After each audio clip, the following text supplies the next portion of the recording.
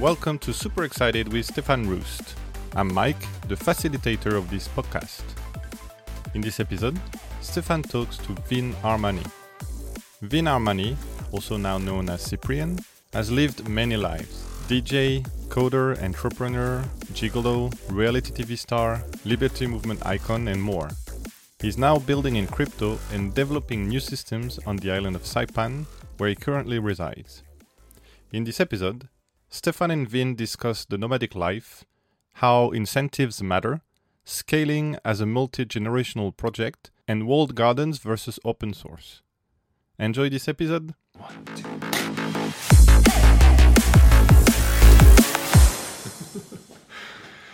Super excited. Hey, everybody. Happy to be here. Really excited to be here in a slightly different format, right? So today I'm here with Vin Armani, or I should actually change the name, but I'm so used to calling you that name. Vin is cool.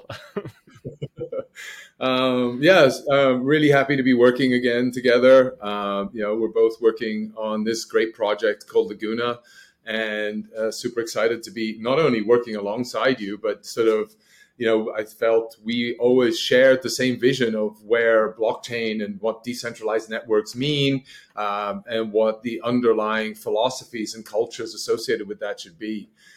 So welcome, Vin, and really happy to have you here and be working alongside you again. So really excited about that. Oh, thank you. Thank you, Stefan. It's absolutely a pleasure to join you. And of course, a pleasure to work with you. I totally agree. There's been a synergy between us, I think, since we first encountered each other. And when you've got fellow travelers in this space, people who have stuck to the same idea of what this is supposed to be, you got to really hold those people close. I feel very blessed. People like you, I can name the people on probably two hands, you know what I mean? That it's just like, we're moving through these cycles together. We're going on this journey. It's the people who are here for the long haul. And, even though we adjust ourselves to meet sort of what the current demand is, it's nice to see that there's this vein that travels through and this road that we're all traveling on together. So, yeah, it's a pleasure. Pleasure to be here. Pleasure to work with you as well. Yeah, no, and I think, one of the things is, I'm not going to go and how did you get into Bitcoin and all that, but I think one of the things that really excites me about us, sort of what you're doing is, and I'm just immigrating into that world, is sort of becoming a citizen of the network nation, right? I mean, Balaji wrote his book, Network Nation, and I think you embody that, right? I mean, a large portion, and I am now going to be embodying that, but where you pack your bags up, you move to wherever the jurisdictions appeal to you that are most favorable and where you feel ultimately the safest with your family, right? So for your family as well, ultimately. And so how did you get onto that journey, and why have you always been sort of flexible and agile enough to be able to get up and move somewhere? Maybe that, how did you get about that? And when was the first sort of big move and step that you made on that journey? I've always been a little bit of a nomad, I think.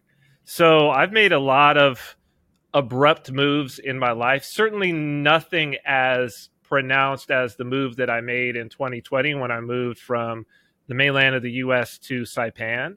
But I've organized my life in such a way that were some very important opportunity to come along, which has happened a few times in my life, that I've tried to make it so that I would be able to consider it, right? To at least be able to say, okay, it's on the table. And there's a lot of trade-offs there. There's a lot of trade-offs to make there, things that you don't do. Like I have not purchased a lot of, let's say, residential property. That's one thing, you know what I mean? I haven't made that a part of my life. That's something that tends to leave in one geographical location. I live a very simple life, so not having acquired a whole lot of things. And when I have, I've always had a plan of like how can I move these things around. But I think one of the other important things is that I've always been very diversified in terms of even like my liquid holdings. I've always assumed that maybe I won't be able to get at certain things that I hold cash wise or property wise. And so I've tried to remain very diversified. And as you say, I think that really it's diversified in terms of the network, not just diversified. Like some people would think, oh, I've got a diversified portfolio, right? I've got all of these different stocks, but I trade them all on my brokerage account, right? But what I'm talking about is diversified in terms of assets, in terms of skills, in terms of knowledge, so that I could make a move and go somewhere, and really taking advantage. The remote thing has not been something that's been available for everybody, but it certainly is something that has been available to software developers for a very, very long time. And so having software in my back pocket has always been, I think for me, it's my greatest source of wealth is, my skills with software and my ability to build things.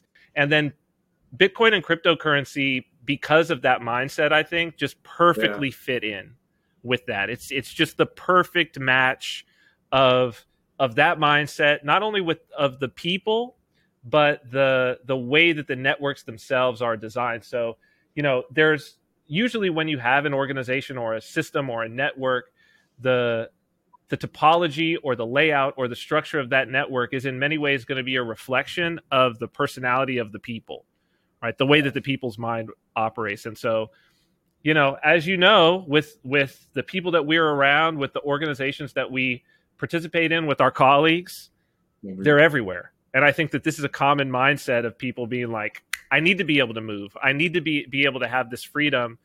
And then we find the stability in the network itself. And I think it's something new. And I think on that point, right, you touched it really early on, or just a bit earlier, just now, right, which is really the right alignment around philosophy and culture, right? Because if you're networked, you only have so many hours of time where you're overlapped based on physical time zones. And so ideally, you want to get very quickly into a specific purpose, which resonates with the counterparty of that network or the counter group in that network, and have alignment in the philosophy. So you don't really need to think much beyond, we're aligned, this is our manifesto, this is our constitution, right? And if you think about it, the Constitution, when it was first founded, was 1 to 2 pages, right? That's it. It wasn't 50 million pages in a sort of 15 different editions of Bible-sized books. It was actually, as simple as, these are the core principles that we want to live under, and let's just try and employ or deploy sort of common sense around those. And I think those are super important to get alignment in a network nation, particularly if you're global, as a citizen G, as I call it, or citizen global, sort of that's moving around all the time and living in different jurisdictions, meeting different cultures, and always having to be on your toes to meet new people. What's that like? And this is, I think, one of the attractive things to me about Bitcoin specifically. Yeah. It's something that Bitcoin has that I think, 'cause what you're bringing up is very important, and it's the human element fundamentally. And I think that as these networks and as the space got more established, as it got more professionalized, I might say, as more professional and technical and academic individuals came in and began projects and began supporting projects, one of the things that we saw was this heavy move towards the importance of the technical and a bit of a falling off of the importance of the human element that was there from Satoshi's time until, I would say, maybe 2013, 2014. Yeah. And I think that it was probably the first run up, and then as it came down, and certainly with the evolution of Ethereum, you get this very technical, what's important is the software, what's important is the technical side of this, much less important, and thinking about it is the incentives, the human side, the psychological side. This is something that has stuck around so heavily in Bitcoin. Yeah. And, in a way, the Bitcoin maximalists, one of the positive things that you could say about them is they talk and think about the human element often. Right, the economic, the human, the way that people think, the psychology of it, and what makes some other networks difficult is that they don't really set out to say this is what we believe, this is why this is here from a philosophical standpoint. And it's something that Satoshi did Yeah. well, I think. The white paper is there, and so it's something that we could call back to. But I mean, in the Bitcoin Talk forums, the early days of it, there was so much discussion of this human element, so much discussion of like, how are we going to organize this thing? What do we believe in?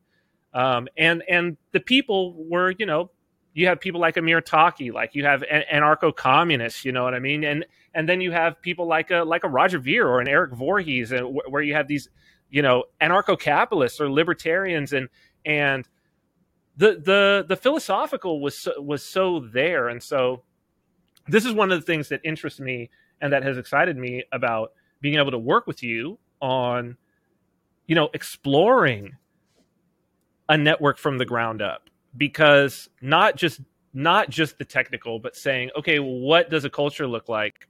Can we approach this as a nation now after all of these years, and understanding that, yeah, if we build this network, people are going to build their lives around this network.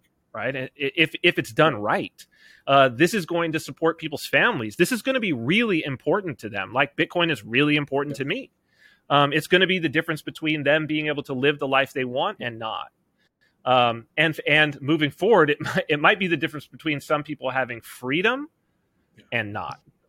Like, we don't know how this thing's going to shape out in the next couple of years. Right. And so that philosophical aspect is super important.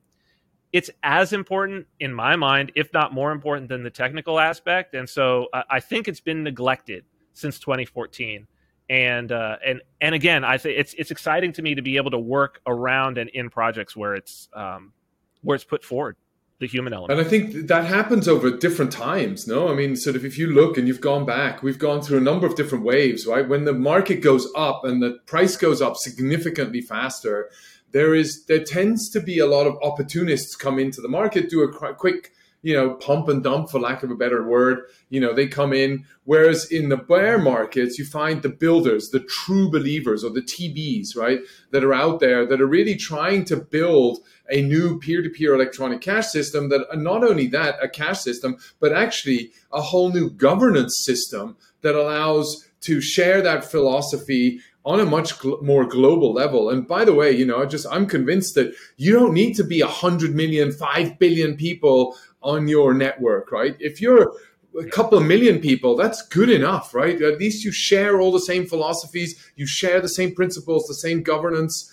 policies that you want to have implemented, and you can still contribute towards the shaping of that philosophy. That to me is super important, right? Where we have new participants in a network that actually want to take active role and help shape that. That's awesome, right? With good intentions, right? I mean, ultimately, how do you protect against those bad intentions of people coming into a network just to destroy it? Which you have too, right? And that's, yeah, of course. And I mean, it's a great point. And I think as a builder, this is one thing that Satoshi really got right. This is one of the powers of proof of work, but it's not to say that this is the only way that it can be done. Is, you know, it's about incentives at the end of the day. If you're going to have a permissionless network, you got to put the incentives there. You either have to have them so strongly skewed to support the, let's say, the good actors, or there's got to be a way to punish bad actors as they're participating, or you've got to build the network in such a way that it's more protocol than network. And so it's so fractured that even if you take this little piece out, you know, it's fine. These other pieces will sort of, you know, morph around it. So it's got that kind of robustness. These are the things to explore. I think at the end of the day, one of the things that has definitely come true within this space is, well, it's Iceberg Slim wrote this in the book Trick Baby, right? It's a book about it's a fantastic book about con men in Chicago. And you know, the phrase that he says in there, I've said it over and over, is you can't con an honest man. Every con depends on the greed of the mark. And I think that we see that. Yeah. We see that in this space, that, you know, the people who are getting wrecked, the one thing that you could see about all of them, if you trace it back and they're really honest, is they let their greed go past their better judgment. Like, their greed overrode their better judgment. And, you know, it's a game of musical chairs or a Ponzi or whatever. And everybody figures, well, I'll be the guy to get out before it crashes. It's important for us to know that those will be there. It's important for us to know that those will be there.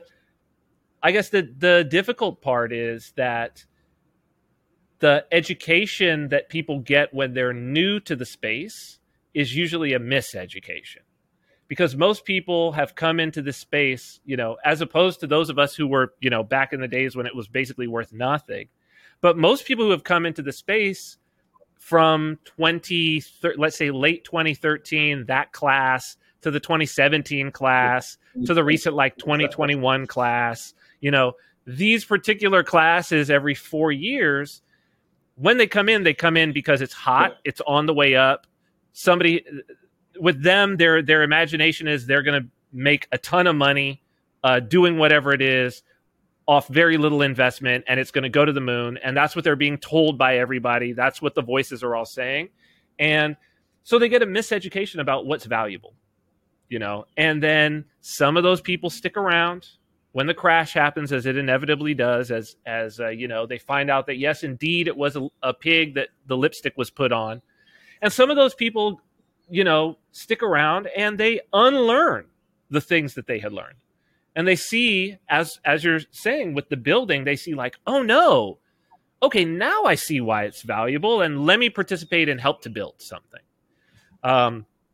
But it takes a while. It takes a while for that aspect to wash out.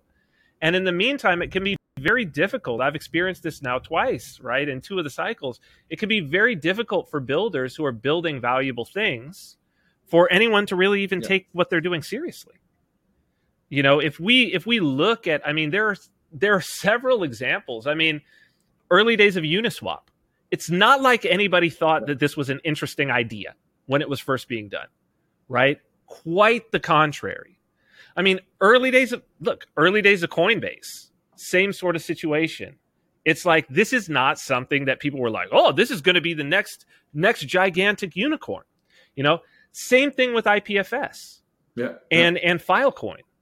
Luckily they did it the right way with Filecoin, that they had accredited investors, but it was not something that was on people's radar. And yet, 2 years from now, in the new Web3 thing that's going to pick up, IPFS is going to be a big deal. It's in my mind, it's already a big deal. I've been using it for content for a long time. It's fantastic. It's some of the best technology that has sort of come out of this space.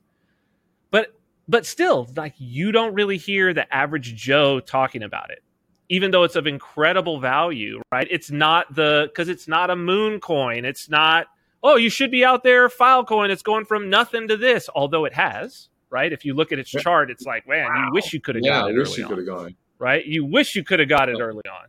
And so, this is the cycle. This is the cycle that we're in. And the good part is we're coming out of the hype cycle. We're going into the build cycle, and it'll be interesting to see what comes next. DeFi came out of the last time. And for better or worse, a lot of work has been done. A lot of innovation has happened. We'll see what the next one is. We'll see what this next cycle brings, but it will definitely be interesting.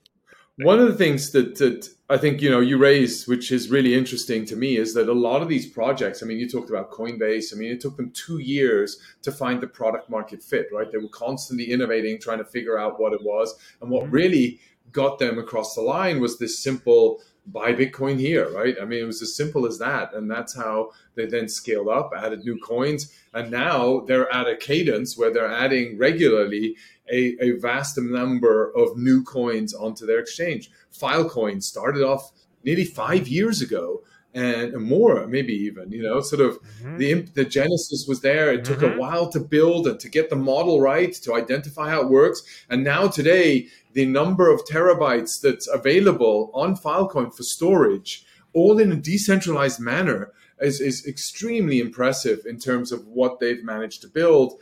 And as a result, you can see storage isn't going down, right? It's going to go up and up and up. It's just a matter of time. Where are you going to store that? In a secure, safe place? And we've learned that you need to be decentralized after, especially what's happening in the last couple of days and weeks, I'm sure, in run up to that. But I think one thing is that, so it takes time to, number one, build the product and get it really to a product market fit. And then number two is having the people join into the philosophy. And it's really been interesting to see what's happening across the likes of a Coinbase or even a Kraken, where they just make, this is our philosophy. Mm-hmm. If you wanted to, this is why you come here. This is why you be a part of this movement. And if you don't like it, here's a nice check and thank you. It's not the right place for you. And if you do like it, great. Let's focus on spending our attention to improving this philosophy and this network and society to make it really work. And I think that's, to me, really interesting. And there are a lot of learnings in that journey that you go, right? I mean, it's not always rosy, right? I mean, there are some really tough times that you undergo. I mean, you've also launched your startup in the past, right? You launched a payment startup. I think one of the things that's really interesting, at least got me into crypto, was the payments, right? So being able to use money as a remittance around the world without having to go through 15 middlemen to make a transaction happen, pay lots of fees, and then ultimately be able to purchase stuff online instantaneously with no fees, where the margin goes to the retailer and not necessarily, or is passed on to the consumer in the form of a discount, instead of having to bake in the pricing a fee for all these middlemen that are on a payment rail network. But what was your journey in the payment section, and how did you find that? I mean, you launched Cointext, and you've since also been building in the payments category. What got you excited about payments, and why payments? I mean, I've always thought that payments was it's the first sentence of the white paper, right? So it's like, it's what Bitcoin was meant to do at the end of the day, right? It's what is it? A truly peer-to-peer version of electronic cash would allow any two parties to to transact with one another without going through a financial institution. Like, that's it. That's the first sentence of the white paper, right? So this is what this thing has been meant to do. It's weird because from the beginning, and I remember, like, I got my first Bitcoin in 2012, and I remember even at that time, everybody was talking about, this is going to revolutionize remittance. Remittance, right? This is what everybody said from the beginning. It was obvious that, like, this revolutionizes remittance, making it permissionless. And it's so interesting that still, you would expect that by now, 10 years later, you would expect, I don't know, 30%, 40% of remittances would be traveling across these networks. They're not. It's not. It's shocking to me. It's shocking to me because even just from an efficiency standpoint, right, it's so much better. So you got to wonder, like, well, where did this go wrong? And, the answer is that there's actually a lot of efficiencies in remittances already, but also, and I'm on an island here where it's, I'm on Saipan, big remittance place. It's 40% Filipino ethnically. Most of them are from Philippines and have family in Philippines. And look, they're working under a U.S. flag. They're going to remit money back to Philippines. That's what's going to happen, right? The Philippines is a major remittance country. I don't know what the percentage is of the GDP that's from remittance, but it's huge. It's massive. It's like there's a trust thing. Yeah, it's huge. Yeah.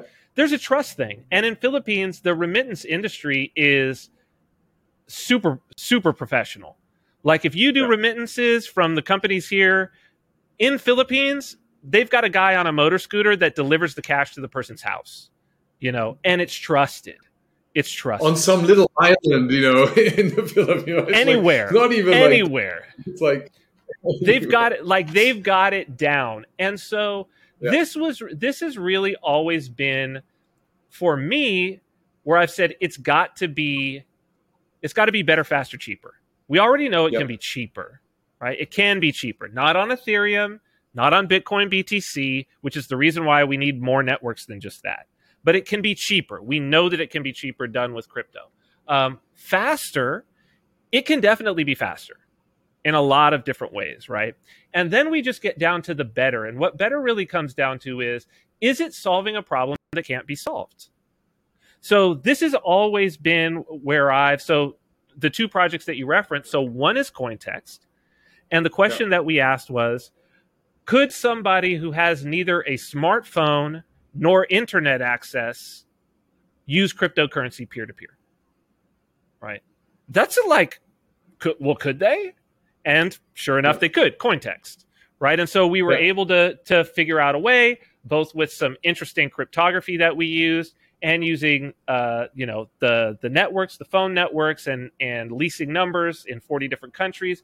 We were able to pull that off, and I'll tell you, it was amazing to see, from places like from Poland to Bangladesh, to see these people sending us videos and photos of, hey, my grandma, I just sent Bitcoin Cash to my grandma, and she just sent it, to my cousin, and here's her old Nokia, her ancient Nokia dumb phone, right? And here it is, and she did it.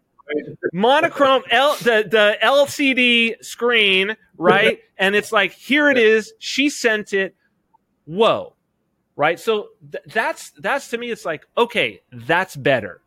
That's better. And of course, this capability exists in like Africa with M-Pesa. It's been there for a long time. So the question was, how could we do something like that? Here in Saipan, what we have in terms of the payment system is my payments network is used by all of the cannabis dispensaries here.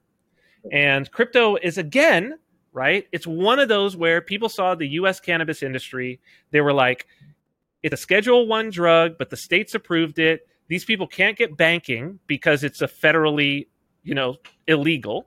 So the banks won't take them, right? And they can't get credit card processing. Yeah. So it's like it's an all cash business. I was talking to a buddy of mine who's got a dispensary in LA, and he said they have 3 ATMs inside their business because it's all cash and nobody comes in there with cash.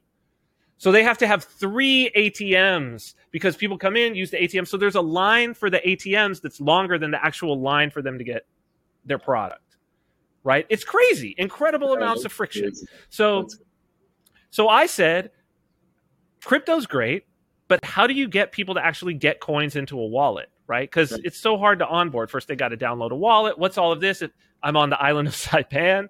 And so the question that I went to answer was, would it be possible for there to be a system where somebody walked in knowing nothing about crypto, having no wallet, having never purchased any crypto, and they will walk out having made a cryptocurrency purchase where the merchant receives cryptocurrency and they receive their product and they walk out. Yeah. Right. How can that happen? And that's Bucks.digital. That's the product here that we've had up for about 6 months. And I was just informed by the largest dispensary here that 15% of his sales last month was through my system. Wow. Right? And this is a big cash place already, right? People walk around with cash. So that's really significantly big. But these are the types of problems that crypto can solve. And these are the types of things that happen in these build cycles. And I would like to see more of it, because it's not like those are just two spaces. There's so many problems with payments that at this point, if we could get a foothold in just a few of those, it's amazing what we could do to then expand out from that. There was, when I remember, I was very involved in the mobile internet growing, right? And ultimately it started off with, 1G, 2G, 3G. And when 3G was coming in, everybody was explaining, why do I need a 3G network? What do I need that for? There's no killer app. There was always this hunt for one killer app that would make it, right? And we were then always joking that 3G stood for, gambling, games, and girls, right? So if you had any of those three products, it would sell, right? And that's how you got customer acquisition. That's how people would want bandwidth. And that's, and so now, and that would warrant an upgrade in a network to faster speed, faster bandwidth, etc. Mm-hmm. And today, we can't imagine not having 5G, right? I mean, we need 5Gs, and maybe we need to add other Gs onto that. I don't know. I've never thought about that, but I think just coming to why I think of G. I'll get to that. But, when you're coming and putting value on top of it, we add another G, which is grass, right? We add the grass G. That's funny. I love it. Yeah, absolutely. No, it's like, but anyway, it's like, so where, I think everybody always asks, sort of, I view that crypto represents a huge economic opportunity for everybody, right? It's not only economic freedom, it's economic opportunity, right? For those that really want to create and create wealth, they can get onto the bandwagon, and we're just at the beginning, right? I mean, it's only 1.2 trillion in market cap. This is going to go to 40 trillion, so we're going to go 40x from where we are today easily in the within this decade, right? That's a lot of opportunity. How do you drive opportunity? How do we bring this network nation together and enable commercial opportunity between this network nation? And to me, that's crypto, right? And how do we start? Where do we start? It's always the challenge. At Bitcoin.com, we worked very heavily on building it out city by city. You're, in Buck stops here. You're a Buck. I can't remember. What's it called? Buck? Bucks. Bucks.digital, yeah. Bucks.digital. So if in Bucks.digital, I like that because it's Bucks stop here, right? This is where the Bucks stop and then go into. Yeah, I love it. But if you look at that and you think you started on an island, right? So you got Saipan, so you had a contained area. We started city by city. We were going to Lugano. We had it in Ljubljana. We started with cities with L. I don't know for what reason. Maybe that was coincidental, but anyway, and that then sort of all worked out. And how do we get this to mass scale, right? I mean, how do we get this? Is it really starting with an industry vertical where the cannabis industry has a whole supply chain? You have all the way from farm end to end. You have the commerce and the consumer with retail outlets, all the way to the farmer, to the supplier of equipment for those specific farmers. Is that a way you can build a vertically integrated, crypto payment system that each one of those accepts as a participant in there? It's a very good question, and something that I've thought about a whole lot. I think that my instinct on this is that first, this is a multi-generational project. So I've thought that for a very, very long time. And that it's going to be, as most multi-generational projects are, it's going to be slow then quick. So it's this, it's this curve. It's this curve, right? Yeah. And gradually then suddenly. Right. And so gradually then suddenly. So where does this happen, and why does it happen? I think one of the things is going to be economic restrictions is going to drive this. There's no question about it. Yeah. When the Canadian trucker thing happened, I was reached out to by several Canadians who didn't know much about crypto, really, to be honest. But this was like something where they were like, we know that there should be a solution here, and to sit and talk it out. And we sat and we talked it out, and it's just like, it wasn't quite there to do something immediate, right?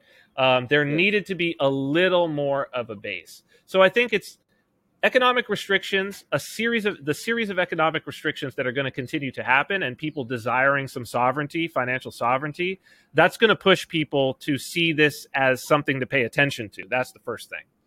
I think the second thing to look at is this idea of leapfrogging of technology. And I think that these are the things to look at in what we would call the developing world, but it's a lot less developing world now in the digital world that we're living in, right? So like the past year, I've been listening to a lot of like the pop dance music out of Africa. So out of Nigeria and South Africa in particular. And one of the things that I've seen as I've looked at that culture is the consumer side of, let's say, video production technology, audio production technology has gotten so high that it's professional. You can't really tell the difference between professional and consumer level technology. And also sort of fashion, business sense, all of these things, it doesn't look anymore like you're looking at a third world country, right? Because all of the little pieces are all there. And so I think that My instinct is that we're going to see a leapfrog, that crypto is going to be the thing that represents a leapfrog in these types of markets, much in the same way that mobile internet, to bring back mobile internet, represented this leapfrog in those markets, to where everybody there has a smartphone with mobile internet, a lot of them with 5G in them. If you go to Lagos, it's as fast of a speed as you're going to get anywhere, right, on your smartphone. Yeah. But most of the people who have those smartphones never had wired DSL. They never had it, right? They never had wired broadband, wired high-speed internet. Same thing happened in India, right? And so I think that if there is a critical mass of people in this space who are willing to share that vision and communicate it with enthusiasm into these places, where they are not well served by the financial industry that's there, So this is kind of like Saipan is kind of a prime example. And I think that it's one of the reasons why it's been no problem for us to get our payment systems into all of the people here, because, even though it's US, you can't get PayPal point of sale here, Stripe, Square, you can't do Square here. So all of these recent evolutions are not even available at the point of sale. So what do they have? They have these old Verifone, like the 1990s style, the gray terminals. That's what you see everywhere. Yeah, that's it. That's what you see. I mean, they've got the newer, they're the old terminals, but they're the newer model of them. So you can do tap of your card and whatever, but you're not going to get Samsung Pay, Apple Pay, these types of things. You're not even WeChat Pay. You're just not going to be able to do it here. Right. And so for me to walk in with a Android point of sale, from Alibaba, but it's running an Android app that looks super cool, they're like, oh, wow, really easy. And so I think that it's that sort of idea where going into the places where we can create these business to business and merchant solutions that are slick for them, maybe not slick for a cafe in San Francisco, right? Where it's like, wow, they've got all of these different payment service options, these boutique payment service options, right? But for these other places, is what I'm saying. But in these other places where they're like, yeah, it's the most janky terminal, and maybe they're just taking cash, right? Or maybe they've set up, if the owner's real savvy, they've got a little QR code for WeChat Pay or whatever. That's where we can hit a leapfrog and potentially get this explosion of growth, which will then feed back into these other places in the same way that, that's why I bring up the fact that, Afrobeats out of Nigeria and Amapiano, this music out of South Africa, is going from out of those places into Europe, into the United States, and people are picking it up. And so I think that now we're in this global time. If we can bring those people into the network, not only will their communities, their diaspora and expat communities pick it up, but it'll get picked up at a broader. So I think that that's really where the opportunity is. It's in the restrictions, mitigating the restrictions, and also trying to play that leapfrog game.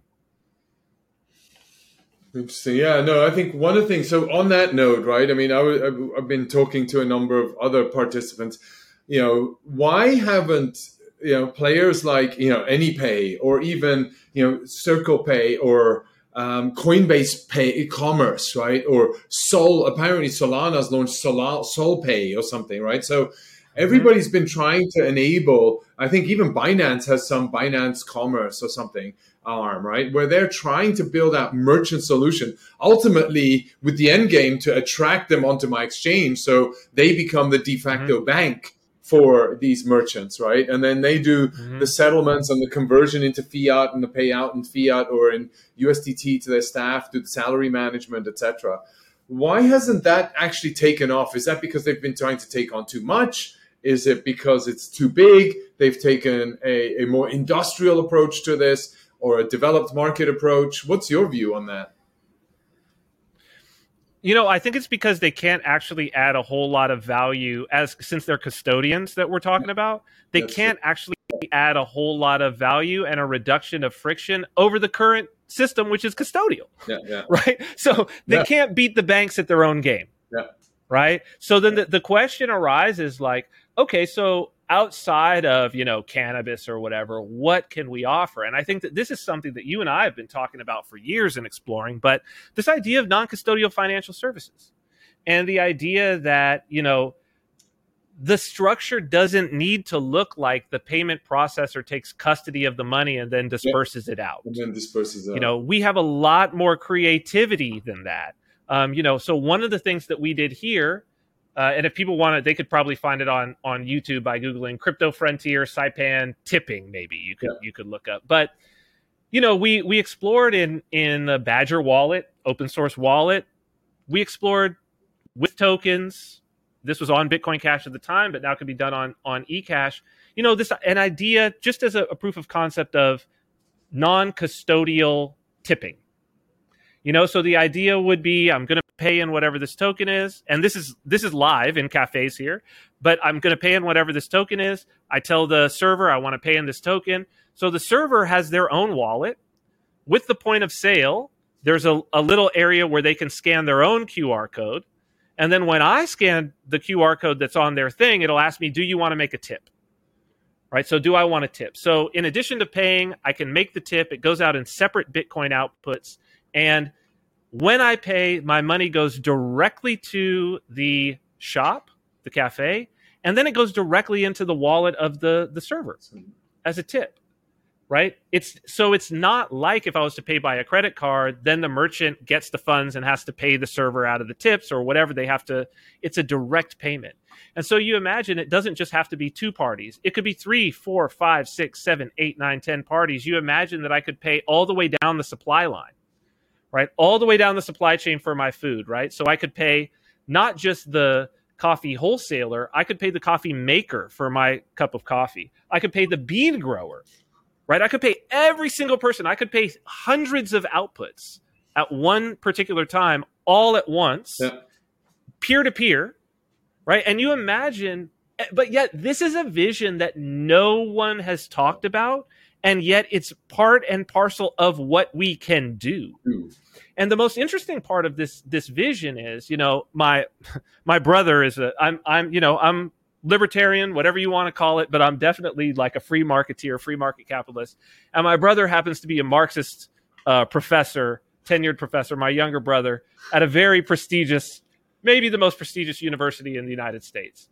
And I was in New Hampshire with him. We were sitting having a beer. I sort of gave him this vision, and his eyes lit up, and he said, well, that's Marx's dream. Yeah. He said, that's it. That's the complete, then the workers could control the means of their own production, and we could just pay directly, and that would be a wonderful world. And I'm like, and then from the other side, the anarcho-capitalists are like, yeah, Bitcoin, this is the vision, crypto, this is what we need to have. And it's like, dude, when both the far right of the economic spectrum and the far left of the economic spectrum say, yeah, we're in, right? That's the answer. Yeah. When it answers all of these things, all of the problems, whether it's Mises or Marx, it answers the issue. We need to be talking about that. Nobody's talking about it because its number go up. But in a build market, this is what we talk about, and I believe that this is the real value of crypto, is exploring how do we solve these problems? How do we solve these deep, deep, deep economic problems that have even, the vision of a utopia that we could actually have now has been the cause of revolutions in the world and all of this. Like, why do we not talk about this? I think it's not only just talk about it. I think it's also, some of us are acting and trying to build solutions down that path. But I think there's generally there's a fear to go down that path, right? There's always, number one, is change. People hate change, right? By default, we don't like change. Because that means we need to sort of rethink our ways, and we don't know where this is going to go. So uncertainty is the other thing. We don't know what the outcome is. It's a new journey. We're not used to paying these 15 middlemen along the way, from the farmer and the creator all the way to the barista in the coffee shop. We haven't figured that all out yet, and we are not comfortable. And then it goes across jurisdictions as well. It's into uncertain cultures. Oh man, I've got some farmer in Nicaragua or in Brazil, in the middle Absolutely. of somewhere. I'm paying him for the coffee beans. What? Why? How's that working? Why is that not going to my buddy who's a coffee maker in this? I don't know. So all of these different elements play a big part of that. How do we overcome that? I mean, that's a huge challenge, and the Network Nation, in a way, is a first start down that journey. And people being on the blockchain, working from around the world. I mean, look at all your colleagues. Look at our team members. They're everywhere, right? I mean, we're on calls early in the morning, late at night to make sure the time zones work. But philosophically, we're all aligned and really trying to pursue this new model, this new system, and highlighting to a merchant, a restaurateur, a entrepreneur who's got his own barista that he set up, right? How do we highlight the benefits of them? Gelateria in Italy, that using this is really going to make their lives easier. Maintenance, management, having the computers work for you, and it's all going to be authenticated. And all you need is this key, right? And this is your key, your coins. Yeah, I think one of the things. Oh, go ahead. Yeah. Go ahead, please. No, I think one thing we learned was that your keys, your coins are becoming is a real important mantra, right? I mean, it was always important, and it's even more now important after we've seen what's happened with the Celsiuses, the Voyagers, and the BlockFis of the world, what they've brought about in terms of, even though they're regulated, they're licensed. Everybody thought, oh, these guys have a bit license. They're approved to do business in New York. We can work with them. Oh, they're FDIC insured. We should be able to put our money there. They're not going to go down. And in the end, what happens? We have a repeat of the 2008 financial crisis, just at a smaller scale, right? And so your keys, your coins is becoming really important. And how do we make that happen? And I think that I think the other thing is... Go ahead. Sorry, go ahead. We got a lag. No. Yeah. Go ahead. Yeah, I think the sanctions is another big thing, right? You were talking about them earlier, right? So if you have restrictions put onto a specific society, they will find ways around that, right? I mean, you're seeing that what Russia's doing, you're seeing that with Tornado Cash, you're seeing that what Iran is doing for the longest time. They're finding ways around that, right? I mean, necessity breeds creativity to find a solution to make sure I have survival, right? I mean, necessity creates an innovation for survival purposes. And if that happens, I think, I wonder if with the more and more restrictions that we have in the real world, is that why places like Austin, Miami, Dublin, Lisbon have been blooming, because of ultimately there are fewer restrictions there. Yeah. And so ultimately I can be freer. How does Bitcoin get that comfort level that it is much even more free, right? And how can I participate in that? I think that's a task that we have. And I love the fact that you just launched the Laguna wallet, right? I mean, and that's been an amazing user experience. So everybody's really commented on how good the design is, how slick it is, how easy it is to use and onboard. How have you found that working and trying to build this sort of Web 2 user experience on a Web 3 infrastructure? How did you find that development and project and product build around that? Well, there's been a complaint in crypto for a very, very long time that design is, let's say, underappreciated as being important, which is totally to be expected when you have a space that has been dominated by engineers. I mean, it's basically a cliche that the user interface that an engineer creates is just ugly, and we've gotten this was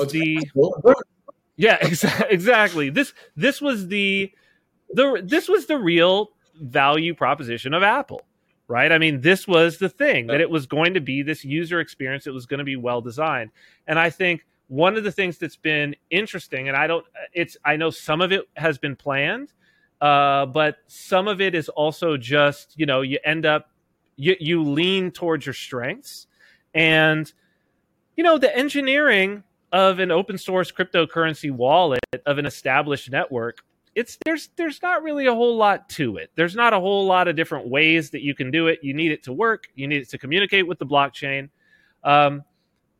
But going into it design first and saying, okay, let's start with the design. Even if we design some things that are maybe impractical in here, we can always walk those back, and then, but let's design something that looks and feels, let's have the prototypes. Let's be able to walk through animations. Let's actually be able to click through on them. We have the ability to do this now with design, right? So let's make tools are there. Yeah, the tools are there. So let's use the tools. Let's build something that feels good to start with. And then we can construct the functionality and do the code within. I think it's a new approach in crypto. It's different. It's not what I've seen before. Usually it's like, hey, here's the functionality that we have, make it look pretty. But in this case, it's like, here's the user experience that we have, make it function underneath, right? That's something new, and I think that it's going to be very important as we move into this new phase, like the Web3 phase, and especially as you say, like not your keys, not your coins, when we're going to start really using our keys as identity for more things, right? And I think this is going to be true with things like GameFi, particularly where people they're in it for the aesthetic, right? If we want to hit people who are into games and whatnot, it better look good. It better look good, right? They're used to aesthetics is important. It's a big part of any game that you're going to play, right? It's a big part if you walk into a casino in Vegas. The aesthetics is important. And so that's a new tact. I've enjoyed it. I think it's great. I think that it's great for engineers too. I would hope that more companies would adopt that. It's obviously it's been proven to work. Apple proved that it worked, and a lot of people have copied them since then, to greater or lesser degrees. I think Samsung has been pretty good at adopting that, even if it's like secondhand and coming in. Not as good as Apple though, right? Nobody's been as good as Apple. So I think that it's something that crypto has been lacking. It's always been said. The other important thing that I'll say on that note for people who are thinking about going the design first direction is, if you want female users, you better get the design right. I'm just going to tell you. I'm not trying to make a sexist statement here or make broad sweeping generalizations, but it's true. It's true. If it doesn't look good and it doesn't feel good to use, you're going to lose your female users. Period. Right? So this is another thing. And let's remember that, if we're talking about household spending, like women are the ones who make about 85% who do about 85% of the spending in most households. So if we're going to talk about payments, we're going to build something for payments. I think getting the design side right, making something that people enjoy when they're like, yeah, I like looking at it. I like just playing around and seeing the way that it lays out, especially as compared to other wallets and other products. Very important. Very important. So that's been a great experience. It's something that's been lacking for a long time. The other thing that I just want to come back on is you talked about Apple and the design first thinking, right? Which is, I think, and I couldn't agree more, right? I mean, that's really why we're investing a lot in design. And we've got a hugely diverse team to make sure that we embed what would look good and how it would feel as an important element of a strong performance team, right? Performance is first, and then ultimately making sure that we have from all sorts of sides and angles. But secondly is the design first angle versus, there's always the Apple versus Android, right? It's always that sort of debate, right? And Android's taken a very different approach where they've taken more of the engineering first, I'd say, and ultimately relied on their partners to worry about the design and the user experience, the hardware integration, et cetera, right? But it's largely been what would be called, there's the Open Handset Alliance, which is sort of the more structured sort of open source Wild West of Android. And then there's sort of the Android capability of it, which is purely 100% open source. And if I look at those movements, it's really, how do you find in crypto, right? We're pretty much all open source, right? How are we going to leverage those open source codes to try to pick up something, find that something's there, and how do we work and build with that? And I think with the wallet, you've done some really good examples of leveraging some of the open source communities, tools, technology that's out there, and contributing to that so that ultimately the uniqueness of the contribution led to a lot of support coming your way and accelerating your development, right? This is the community aspect, and it's something that it's unfortunate, and maybe it's because of the tribalism in crypto. Maybe that's what it is.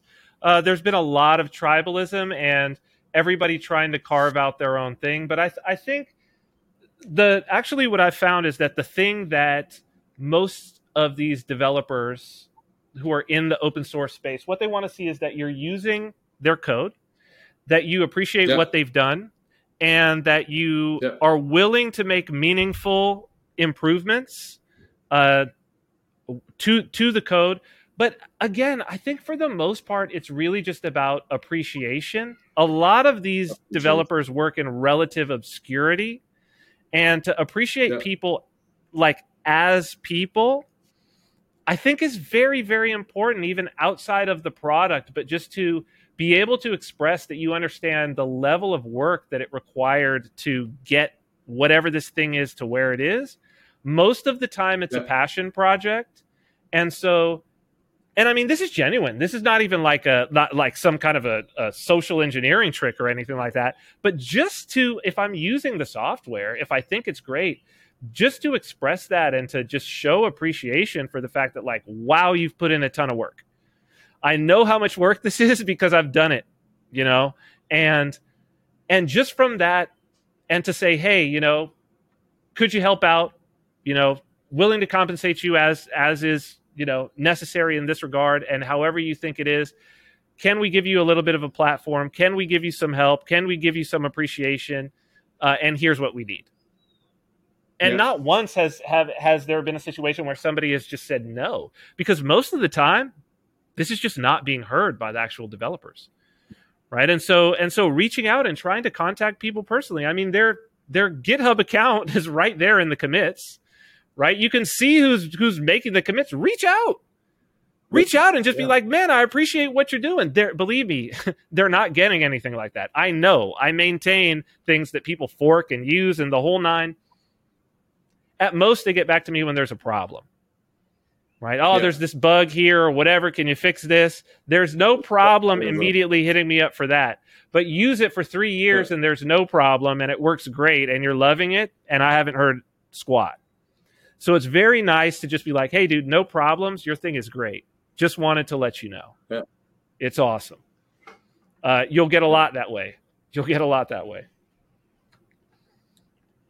Yeah, there you go. Another real, you know, so a real way to engage with the developer community out there to help with engineering problems on top of your design first led thinking, right? And so I think that's a brilliance that this network provides, and the community as a whole moves forward with all of this open source innovation and feedback loop that actually is alive and very active, to be honest, out there, right? It just gets a bit sad when the sanctions start spilling over, right? So where Tornado Cash was sanctioned, the developer of Tornado Cash was blacklisted on GitHub. So all of a sudden his account was taken down.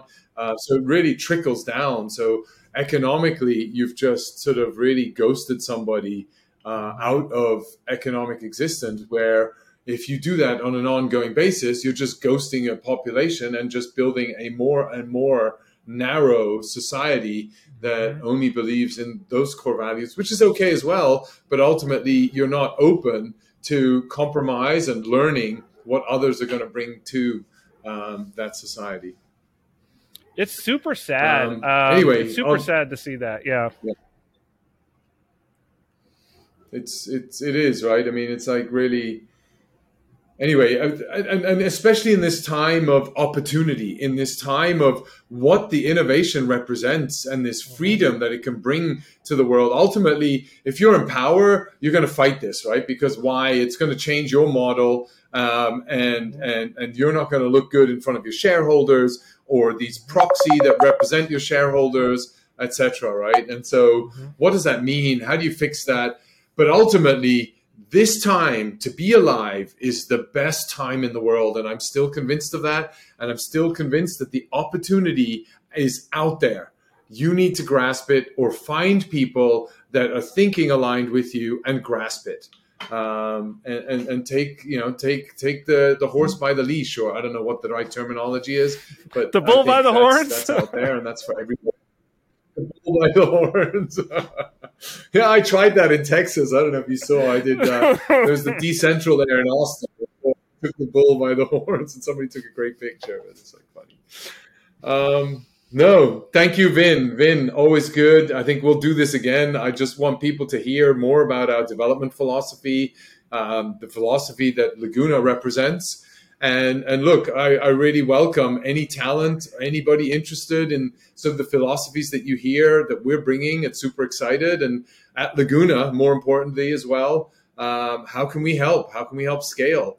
We're already working with a number of developers around the world that are building, using the wallet, engaging with the wallet. We're working with developers that are coming up with ideas on top of Trueflation.com to build out applications using the feeds that we provide them from an Oracle service. And next, guess what? When we launch a chain that allows you to monetize your transactions on that chain, how nice is that going to be, right? And stay tuned. There are going to be a whole bunch of new interesting features there. So thanks, Vin. Sort of love the work, and check out the wallet, laguna.com or Laguna, LAGU.NA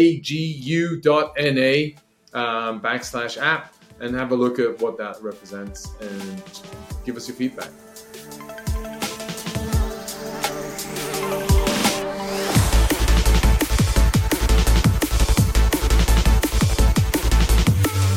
This was Stefan Roost and Vin Armani. You can follow Vin on Twitter at Cyprianus, that's CYPRIANOUS. You can also follow Stefan on Twitter at sroost99, that's SRUST99, and you can find the Super Excited with Stefan Roost podcast on all major podcast platforms and on YouTube on the Stefan Roost channel. Thank you for listening.